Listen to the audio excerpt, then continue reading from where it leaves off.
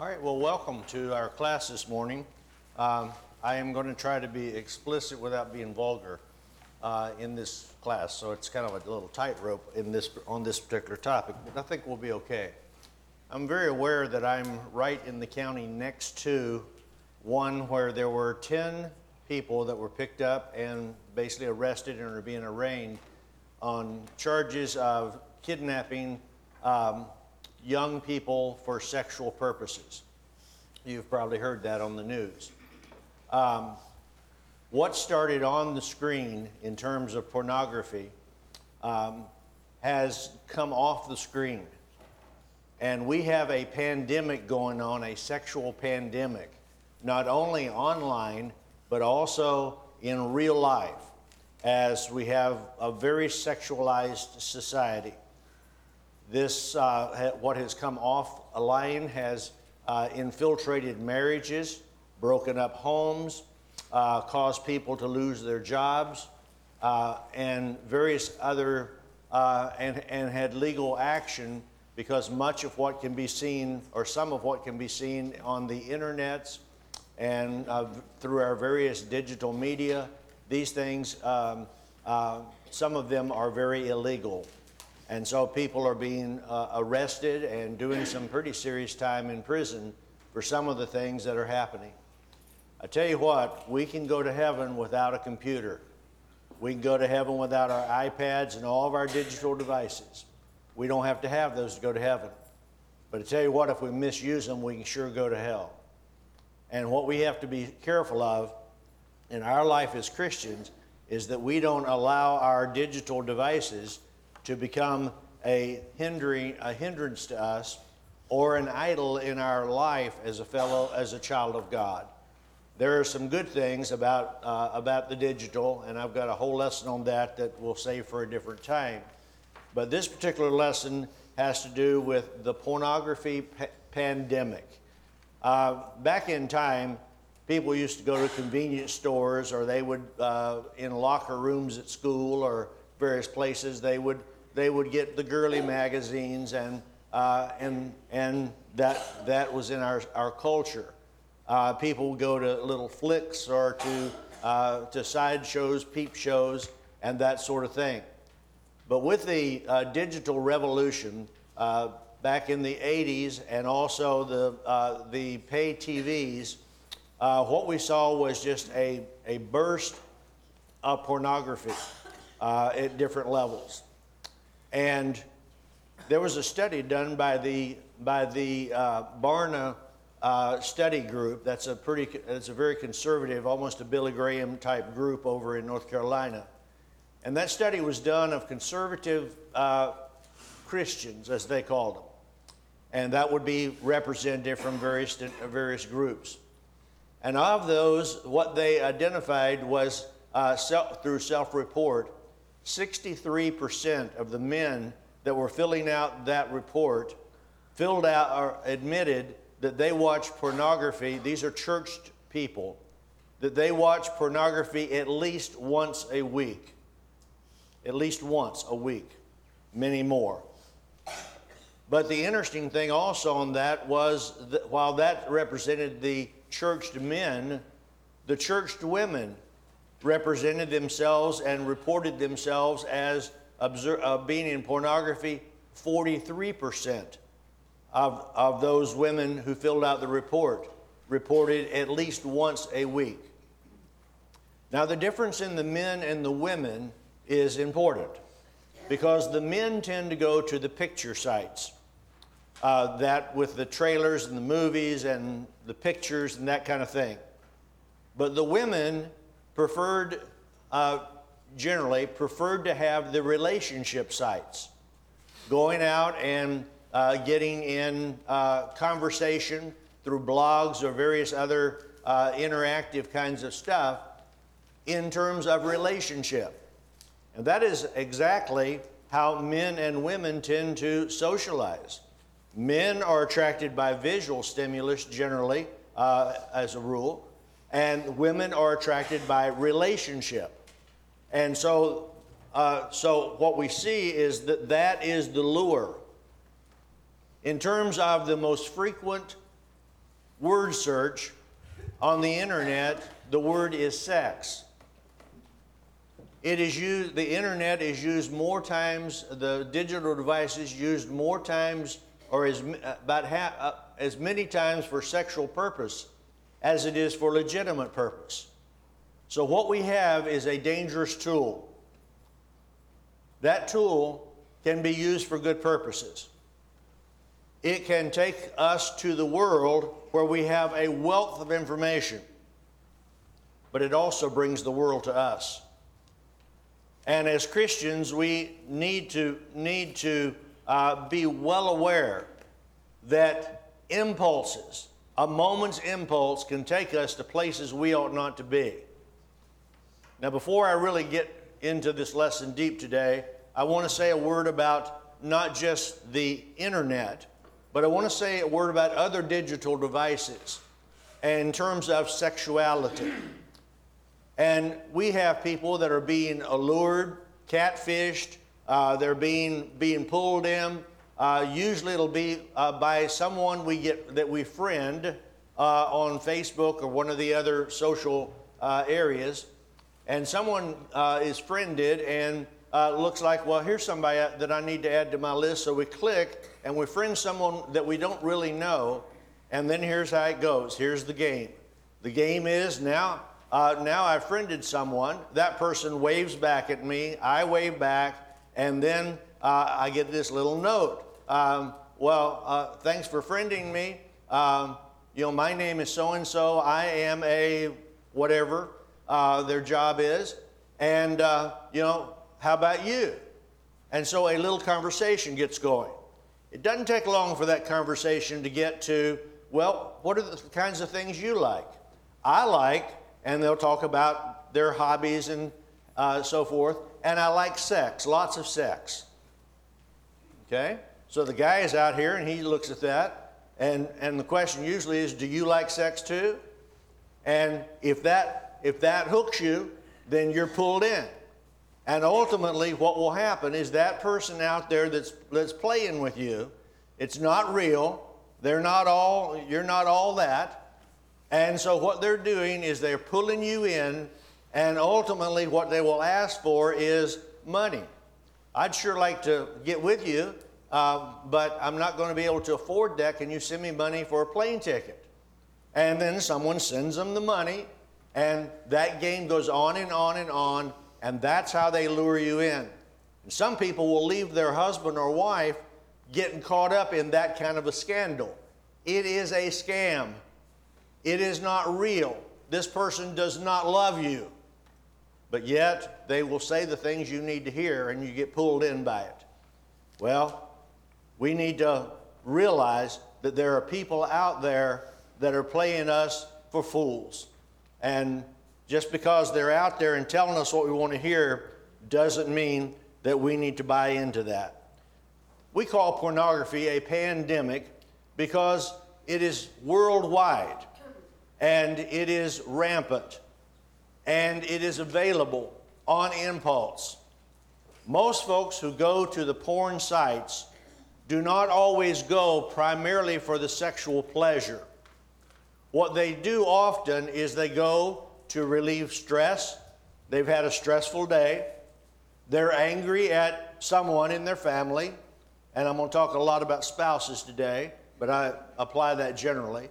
And they will go out there because they're angry, because they're stressed, because they're bored, because they feel sorry for themselves. They're on their pity pot. And so they go out to the internet, and here's what they can find. If they can surf through the different sites, the different pictures, ride the orgasmic high, then what they can do is they can release self-soothing chemicals in their body. And they can relax. Those self-soothing chemicals are such things as oxytocin, your adrenaline, your endorphins, and phenethylamine. And those have to do with your sexual drugs, and that's why pornography is in the addiction category, is because people are self-soothing with their own body chemistry. Now, in time, what happens is those chemicals that are released in the brain, that we begin to feed on that and to chase that high, that pre-orgasmic high. And when I say pre-orgasmic, once the orgasm has happened, the event's kind of over. You kind of start losing interest. But if you ride that high just before the orgasm, then you get this feeling of self-soothing, self-medicating, comfort. Your troubles have gone away, and now we got our fix so we can get on with our day. And we may come back to it. One gentleman told me that he was on the internet 7 to 8 times a day doing self-stimulation. And I won't use the word for that. Starts with an M, but you know what that is. And so there are people who are highly addicted to the internet.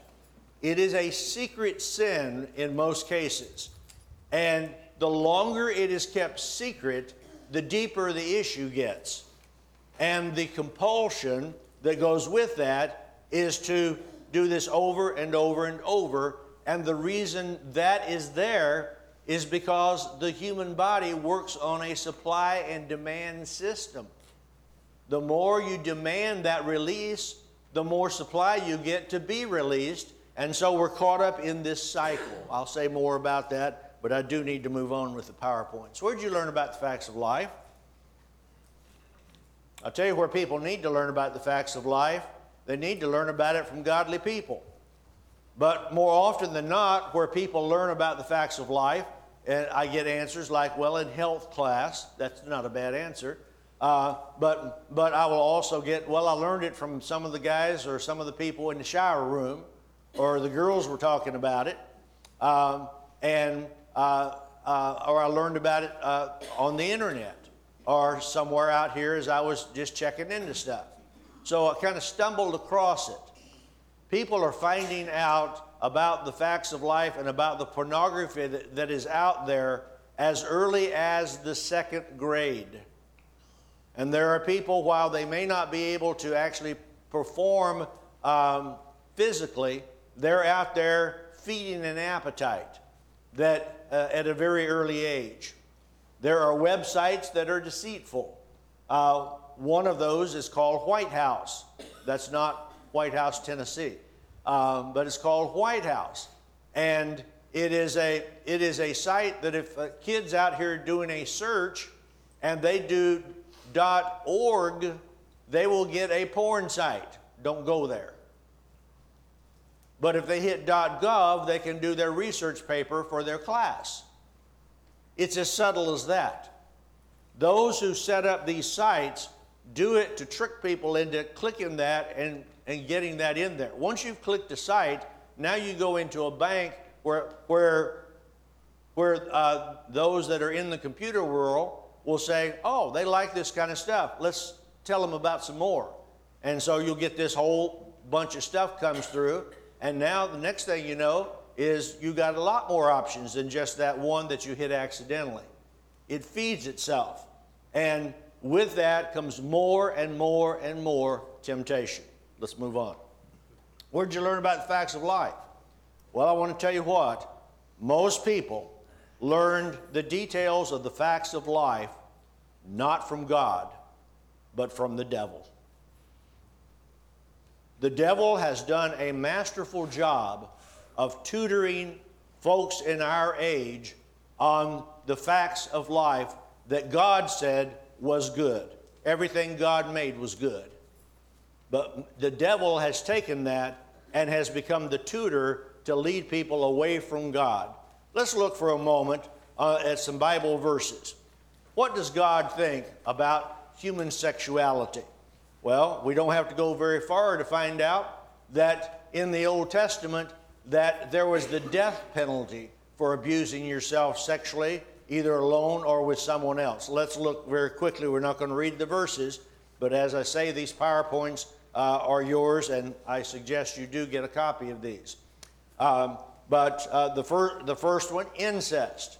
We have an increase in incest, and unfortunately, some of these problems are in the church. I deal exclusively with members of the church, and I have people come to me and there's been incest in their home, either something that they, as an adult, had to tolerate or did tolerate in their home, and sometimes that is current.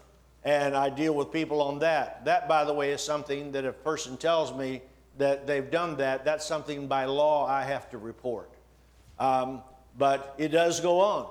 And I tell you what, if it goes on in the congregation needs to know what the reporting laws are. If someone's telling you that a kid or someone's being sexually abused, incest in a family, you're obligated to report that as leaders and as people here at church and preachers and that sort of thing. I've seen too many churches that have tried to say, well, we'll deal with this because it's a spiritual issue. I tell you what, it's also a legal issue in addition to being a spiritual issue. Incest, that is, having sexual relationship with someone that is a close relative. Now, as we have more and more blended homes, we have more and more options and opportunity because we have non-blood people in the family. And having sexual relationships with a sister or a stepsister or some other kind of relationship, that can be pretty rampant. Even a stepmother with a stepchild, or a stepchild with, there's all kinds of combinations. But incest, all those will fall in that category. And God said in the Old Testament that those that did that were to be stoned to death. There wasn't therapy for that in the Old Testament. Adultery, you step outside of your marriage, chapters 19 through 22 of the book of Leviticus talk about the adultery laws. You do not cheat in your marriage. Your sexuality stays inside the bonds of marriage. Rape, the penalty for that was death. Unless this was out away from where people could hear you, and the woman cries out, but there's no one to hear. And in that case, in one of the cases there, you ended up having to marry your rapist. But the death penalty was there in most cases of rape. Whoredom, someone who played the part of a harlot or a whoremonger in the Old Testament, the penalty for them was death. We would say these would be the playboys of the Old Testament. And the penalty for that was you take them out. You cull them out of the group. This doesn't belong in the group. Cull them out. That was how severe God saw that. Bestiality, which is a sexual relationship with an animal. The consequence was death for the person that did that, as well as death for the animal, because it is confusion, the Bible says. Sodomy, that is homosexuality, was condemned in the book of Leviticus, and there the penalty for that was death. Not just for that alone, but for all these other things as well. Sometimes people who are homosexual in their orientation will get offended that we would say things like that, but it's right there. And then a non-virgin bride. Here's a woman who has had a sexual relationship before she's married. And when you come to the wedding bed and find that she is not a virgin, then you could bring her before the tribunal, and if she's found guilty of having violated her sexuality, then the penalty for that was death. Now, if that were the law today, we wouldn't have very many people in the population, I'm afraid. Well, the Bible very clearly, all of this fits under the category, thou shalt not commit adultery. Do you see how God thinks about this? Sometimes people say that's the God of the Old Testament. He was kind of harsh. Well, let's see if the God of the New Testament, which by the way is the same God, let's see what he has to say. In Matthew 5, in verse 27 through 30, he doesn't invoke the death penalty, but what he does say here is that thou shalt not look on a woman to lust after her. He said in the old law that you don't commit adultery, you don't do the actual act. But under the new law, he says that you don't even turn the lust on. You don't look at a person as a sexual object to lust after them. I'm going to say more about that verse later on. Fornication is condemned in the Bible. And there we're told that the one that commits fornication has not only sinned against God, but they've sinned against their own body. And many verses there, sinned against themselves as they've sinned against themselves. By the way, fornication, that's sex outside of marriage, or pre-marriage if you would, and what that does is robs your marriage partner of that beauty of awakening the sexuality in the marriage bed. And I've talked with several who have saved themselves from marriage only to marry somebody they had not saved themselves. And that creates issues in the marriage, or can create issues. Adultery is condemned, as you well know. You don't cheat on your mate. And by the way, here's what that means. When people stand up and they do a marriage ceremony, they make a sacred covenant vow before God. God said, when you vow a vow before God, defer not to keep it, for he has no pleasure in fools. You pay what you vow.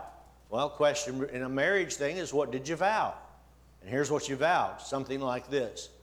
I promise to keep myself for you and for you alone until death shall sever the bond. However flowery that gets, that's what you promised. Now look at that.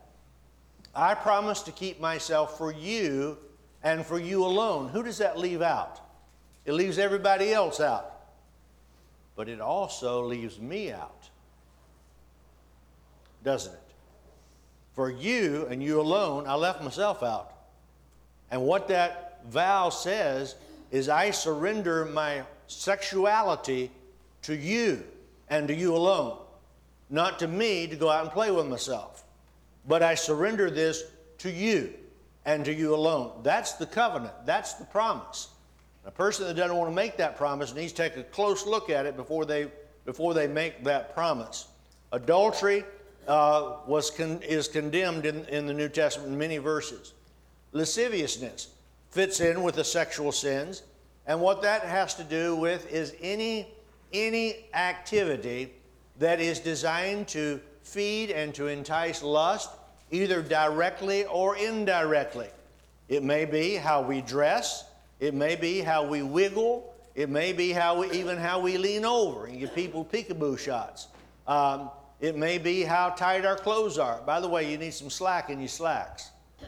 But lasciviousness is something that is condemned as a work of the flesh. Those that practice such will not inherit the kingdom of heaven. The child of God is careful about their body. They respect their body. Why? Because it is the temple of God. It's the temple of the Holy Spirit that's in you, which you have of God, and you are not your own. You're bought with a price. When we commit ourselves to Jesus, we commit ourselves body, soul, and spirit to Him.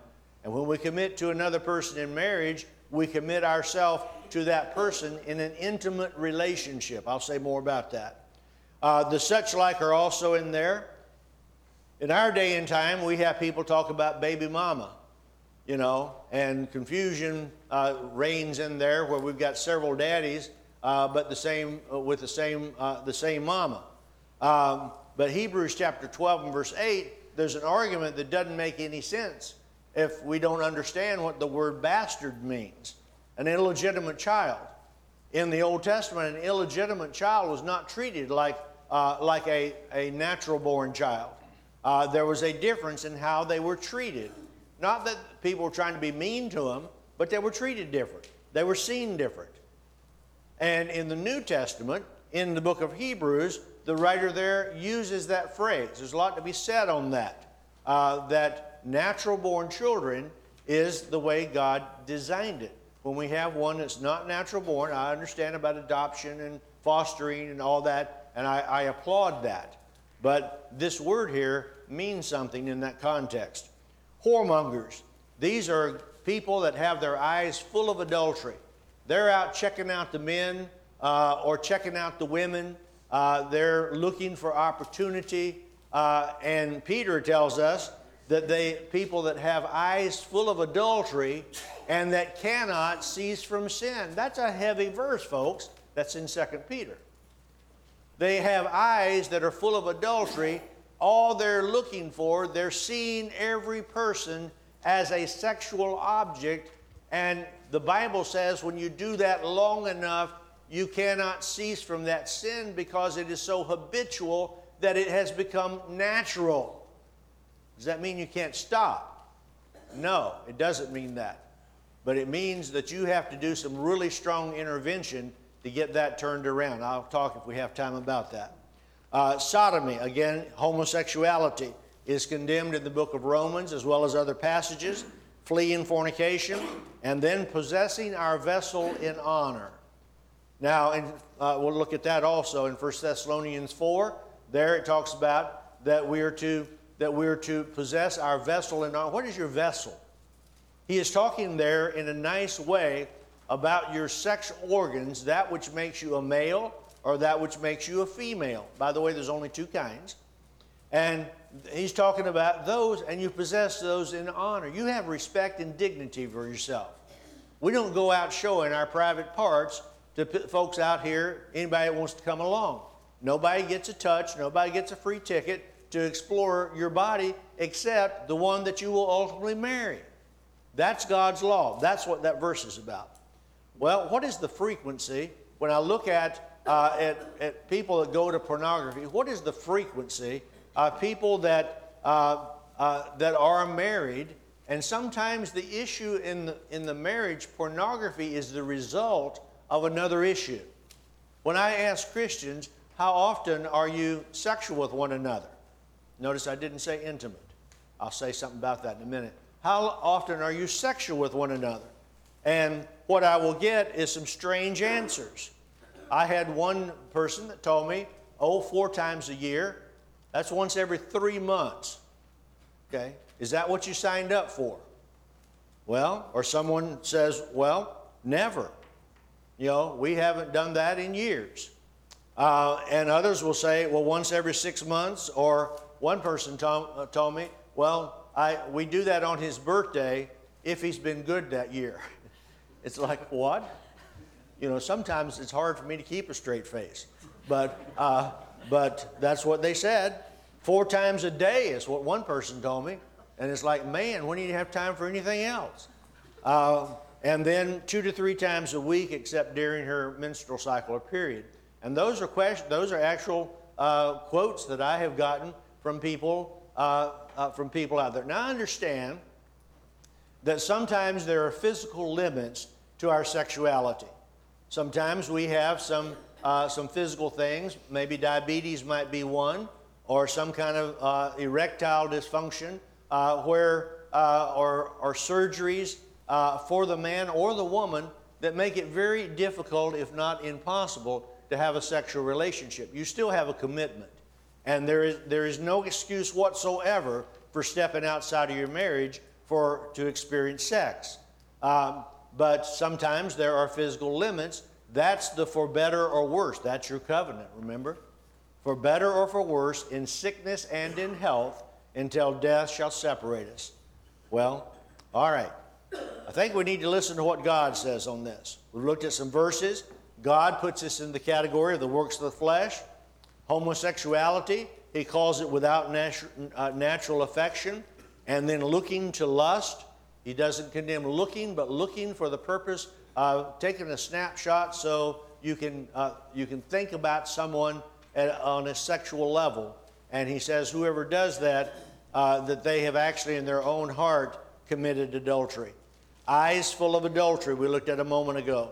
And then this passage in Timothy, 2 Timothy 3 and 13, that says, evil men and seducers shall wax worse and worse, deceiving and being deceived. Look at that word seducer. And look at that phrase, evil men. You see anybody evil lately? You know, I guess I kind of have to look real hard to see anybody out there that's evil. No, I don't. No, I don't. There are evil people all around us. Some of those people are hitting on us. Some of those people are trying to seduce us. And so while we don't want to be paranoid about that, we do need to be aware that people that are out there, and it may even be us, that we fall into that category. But look at what happens. That where you start is not where you stop. They get worse and worse is what it says. Worse and worse, deceiving and being deceived. And then it talks about those that entice unsteadfast souls. Job said, I made a covenant with my eyes not to look upon a maiden. Patrick Carnes is a name in pornography and sexual addictions that you want to be aware of. We use some books of his, Out of the Shadows, Beyond the Shadows, various books that Shadows is in there. Facing the Shadows is one that I use as a workbook with when I work with people that are trying to overcome pornography. By the way, lest I run out of time, what I do want to say is that there are ways to overcome this. I'm talking about the problem right now, but the ways to overcome this is to get out of the secret. What we may try to, our secret world keeps us locked in. Our best thinking keeps us sick. And so it needs to come out of the secret world to be confessed and acknowledged. And then we need to surround ourselves with a sponsor, with an accountability partner, with a fellowship of people that are going to work with us to get through this issue. I'll tell you what, when folks start into pornography, usually at an early age, they think, well, I'll do this till I get married and then it won't be a problem. And that's the devil's lie. Because after they get married, what they find out is self-soothing, satisfying yourself, has become a way of life and may be more pleasurable than the reality. And certainly we don't have to fight and have discussions about it. Well, and so they find out all too late that they are caught in the devil's trap. Well, Patrick Carnes lists 10 kinds of sexual addictions. I'm not going to go into all those this morning, but he lists all kinds of perversions out there, and you would be aware of many of those. All right. Well, what is the criteria to look at if this thing has become obsessive in our life? Viewing for longer periods of time than intended. These are addiction criteria. In other words, we sit and we serve, and we lose track of time and space, and that becomes an issue. Repeated unsuccessful attempts to cut down or to control this. Irritability when we try to curb this. Now, fact is, pornography is the #1 requested topic for me, both in counseling as well as in presentations like this, and we're recognizing quickly how big of an issue it is. Again, there are things can be done to address this. And I'm going to just jump to that right now, but there's a group called S-Anon, which is there for the betrayed partner.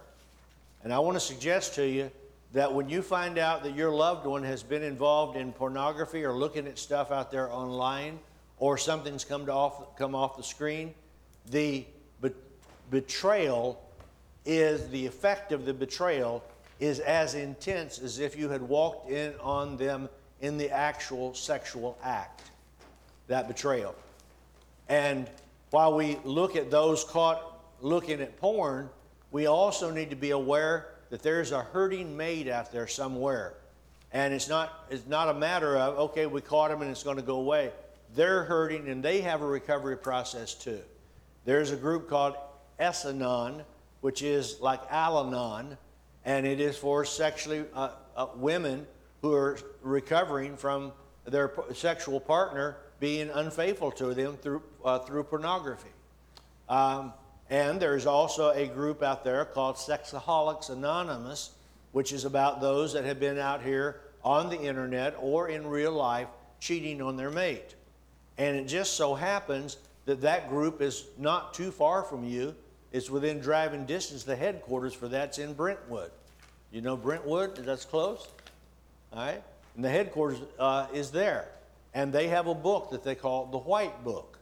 And it actually is the plan of how to deal with it. So they have a national convention in Nashville and also in Washington, D.C. And you can go online and look up SA or SAA, and you can find out about that. These are circles of people that are trying to do something about it. They're interested in fidelity in marriage. It's not just members of the church, but it is people from many walks of life that pornography has gotten a hold of them. We talked about Patrick Carnes. We could also talk about some places. Sometimes people are so caught up in this that they try to break it, and they try and they just don't get it. And there are long-term places. Pine Grove down in Hattiesburg, Mississippi, is a place that Patrick Carnes set up. I have sent some people there, and they just could not get a hold on this. And also a place called Faithful and True.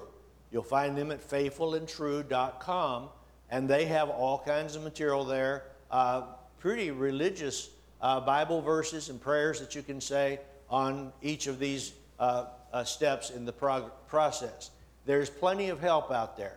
If you have a problem with this, then you don't have to suffer alone. The organization I have, we have retreats 2 and 3 times a year, and we do individual counseling via Skype or face-to-face. And so there is opportunity that is right there with us. All right, there's opportunity to get some help. Let me move on with this. I want to go to 2 primary verses, and I'm going to skip forward. As you notice, there are a number of PowerPoints that we're not going to look at. In Matthew, the 5th chapter, if you will look there, when Jesus says that whoever, by the way, let's look at this. Whoever looks on a woman to lust after her has committed adultery with her already in his heart. Now, if you'll look at that context, that verse I just cited is there in verse 27. But then we come down to a verse on divorce and remarriage just a few verses later. And that's about if you cheat on your mate, that divorce is allowed in that case. It's like, okay, so we go from looking and lusting to a cheating mate and divorce. What's in between those verses? What's the context? I want you to listen close on this.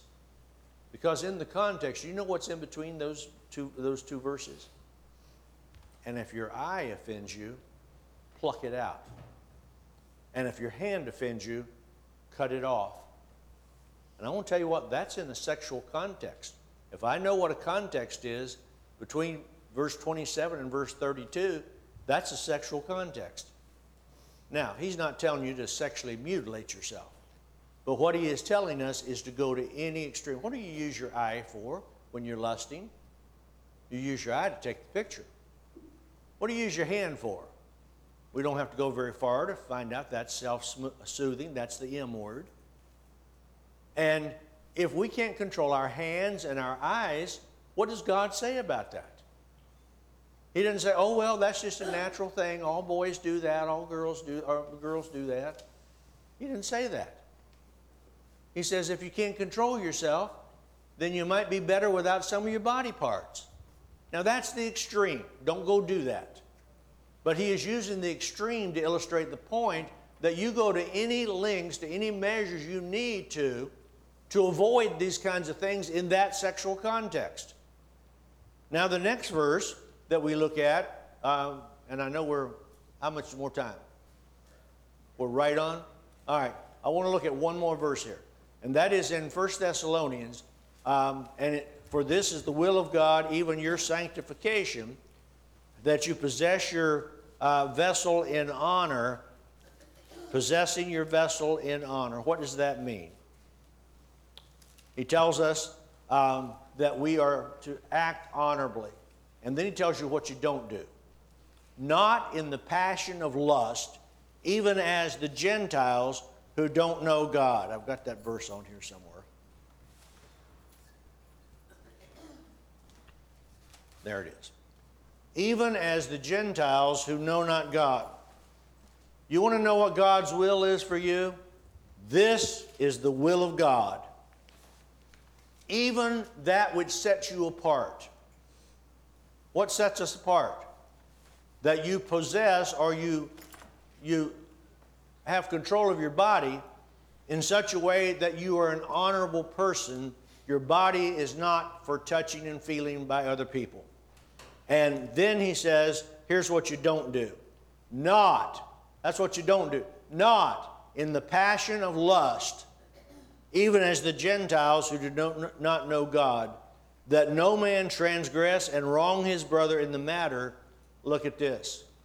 Because the Lord is an avenger in all these things, as we forewarned you. And what that says is, you don't possess your body, or you don't use your body honorably, then what's going to happen is God's going to get you. That's what that says. Your sins will find you out. You will pay the price. You cross this boundary, you pay the price. That's what God says. All right, my time is up on this one, so I'll turn it over to Mitch. We have about 15 minutes, and then the bell's going to ring, the children are going to come up. You have in your pew some paper and pens. I also have some extra if you want questions to be asked of our brother, so that you can have a private question. If not, you can raise your hand if you don't mind asking that loud. But does anyone want paper or pen to ask any questions? You have some in here. Do you have any questions to ask our brother right now? Yes. It appears that the church doesn't. I mean, the only people that aren't talking about sex is the church. Why is that? Why are we so afraid of sex and sexuality? That's a good question. I do agree with you. We've scooted this under the rug and act like sex is something dirty. Sex is not dirty. It's beautiful in its right area. And not only that, but God has sanctified sex in that area. But here's what we do. We are so afraid that someone's going to learn about the facts of life or be sexual that a lot of times we don't talk about it. And it's in our silence that we are giving permission to go out and find out what you're missing. The Bible is a sex book. Not totally, not primarily. I was asked in one place to start in Genesis and go to Revelation and to talk about the subject of sexuality from the Bible. And the elders there told me, you think I talk long here? The elders there said, take your time and we want you to cover every verse on human sexuality in the Bible. And do that in one lesson. And I have the record for having the longest lesson that's ever been preached there. And I was flying. You think I'm whatever you think now, I was flying through that. And what I realized from that experience is that God has said a whole lot of things about this. Why has he done that? And I'll tell you what I concluded, and that is that we have some basic drives. Men have three primary drives: to protect, to provide, and to procreate. Those are three drives that are built into a male. And that procreation is the one that gets us in trouble. Okay? Because that one has boundaries. Well, the other ones do too. But sometimes we deny our humanity, we deny our sexuality, we deny that part that's been made by God. My feeling on this is that instead of learning about this from the screen, the movie, the culture we live in, that families need to be talking about just a natural, that sexuality is as natural as breathing. And we need to be talking about this and not in a vulgar way, but we need to quit letting the devil be our tutor, And personally, I think many homes have dropped the ball on this one. It's not the function of the church to have sex classes, but it is a function of the home as part of training our families and also getting our families ready for marriage. So many folks come in marriage counseling and say, all of our church life we heard don't, stay away from this, don't. And then we say, I do, and it's all of a sudden like we can, and the rules change. what you weren't supposed to do. Now you do, and you don't know much about it. And so we struggle in those first few years of marriage, especially in that sexual relationship, because we don't equip ourselves. So that's a good question. I was in one place, brother, and I requested of the elders that I was preaching full time then, and requested of the elders, the young couples that are here are having all kinds of issues and questions, and can we have a marriage class that deals with intimacy in marriage? And they said yes. And so I ran the agenda by them. They approved it. And we told people before you got in there, we're going to be talking about some very serious things. People have questions. Questions like, well, is it okay to have sex during that time of the month? Now, the Old Testament has a verse on that. And you know, what decisions? We go into marriage unequipped to deal with that. Unequipped to answer these questions. Get another question. Okay, another question over here. Yes, sir.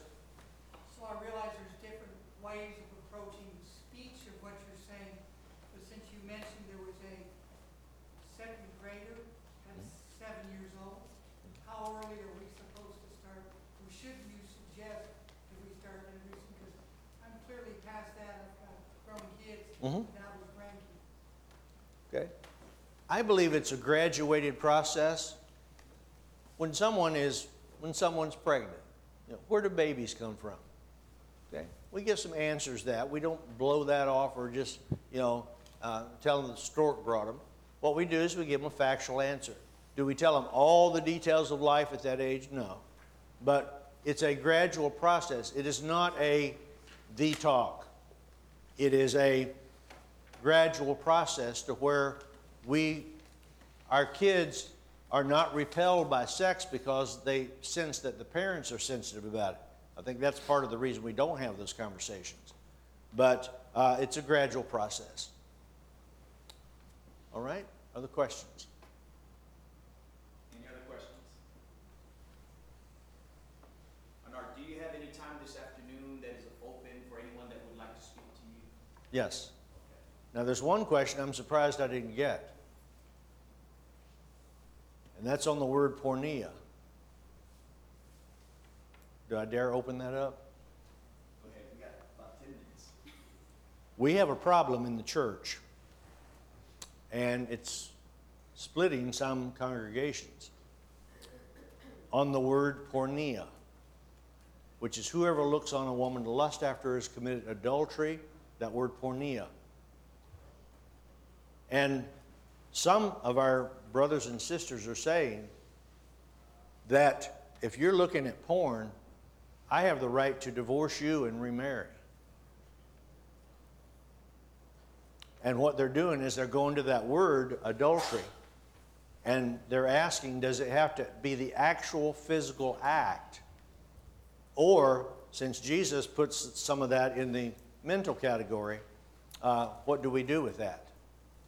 Some congregations have withdrawn from people that have said, he doesn't stop. He's on this, he's out there, we've had this over and over, he doesn't stop, I'm done. And so they divorce their mate, and the congregation says, you can't do that, and they withdraw fellowship from that lady. All right?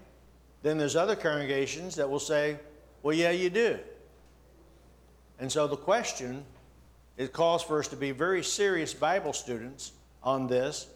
And the question is this grounds for divorce and remarriage? That's a heavy thing. Usually people will ask me, well, what do you think about it? And I'll tell you what I think about it. I don't know what to think about it. That's what I think about it. I would not be ready personally to go to the judgment day and say, because my mate looked at pornography and was manipulating themselves, thinking about somebody else, that therefore I'm okay and I'm justified. But what I would, I'm not ready to go to the judgment day. I think that's one of those gray issue areas that I know personally I'm undecided. So here's what I know. Whatever is not of faith is sin. For me, that would be sinful. I could not do that. But there may be some out there that in good conscience can do that. And I'll tell you how sometimes this works out. That often they're not just looking at pornography. They're out here setting up dates and rendezvous and trading sexting pictures and rubbing their genitals against their cell phones while they orgasm together. And it's like, how much closer can you get to actual physical contact? I mean, we're talking perverted stuff. And how close can you get without crossing that line? So where I end up with it is a person needs to be fully assured in their own mind that they're okay with that and be ready for the judgment day to answer to the Lord. If it's good, it's good. If it's not good, you got some accountability there. What would your suggestion be when you do have brethren within the congregation that are on both sides of this issue and how that can be handled as a congregation? We've had such things in our brotherhood. And what I've suggested to other church groups is that if it's something we cannot draw a solid conclusion on, then what we do is we say, we're going to leave that to the Lord for judgment. And that's kind of where I leave it in my personal life, and that's where I leave it in church life too. However, I do believe, and this will take us another area, I do believe that the elders have the God-given right to set policy for a congregation. Otherwise, obey them that have the rule over you doesn't really mean anything if that's just about what God's already said. It's about policy in a congregation and to say, no, this is not okay here. Definitely not worth the church splitting over the issue. No, I don't recommend a church splits over this issue, no. Any other questions? Other questions? Is it because we don't want to talk about sex or because we know everything about sex? All right. Well, if we're done, then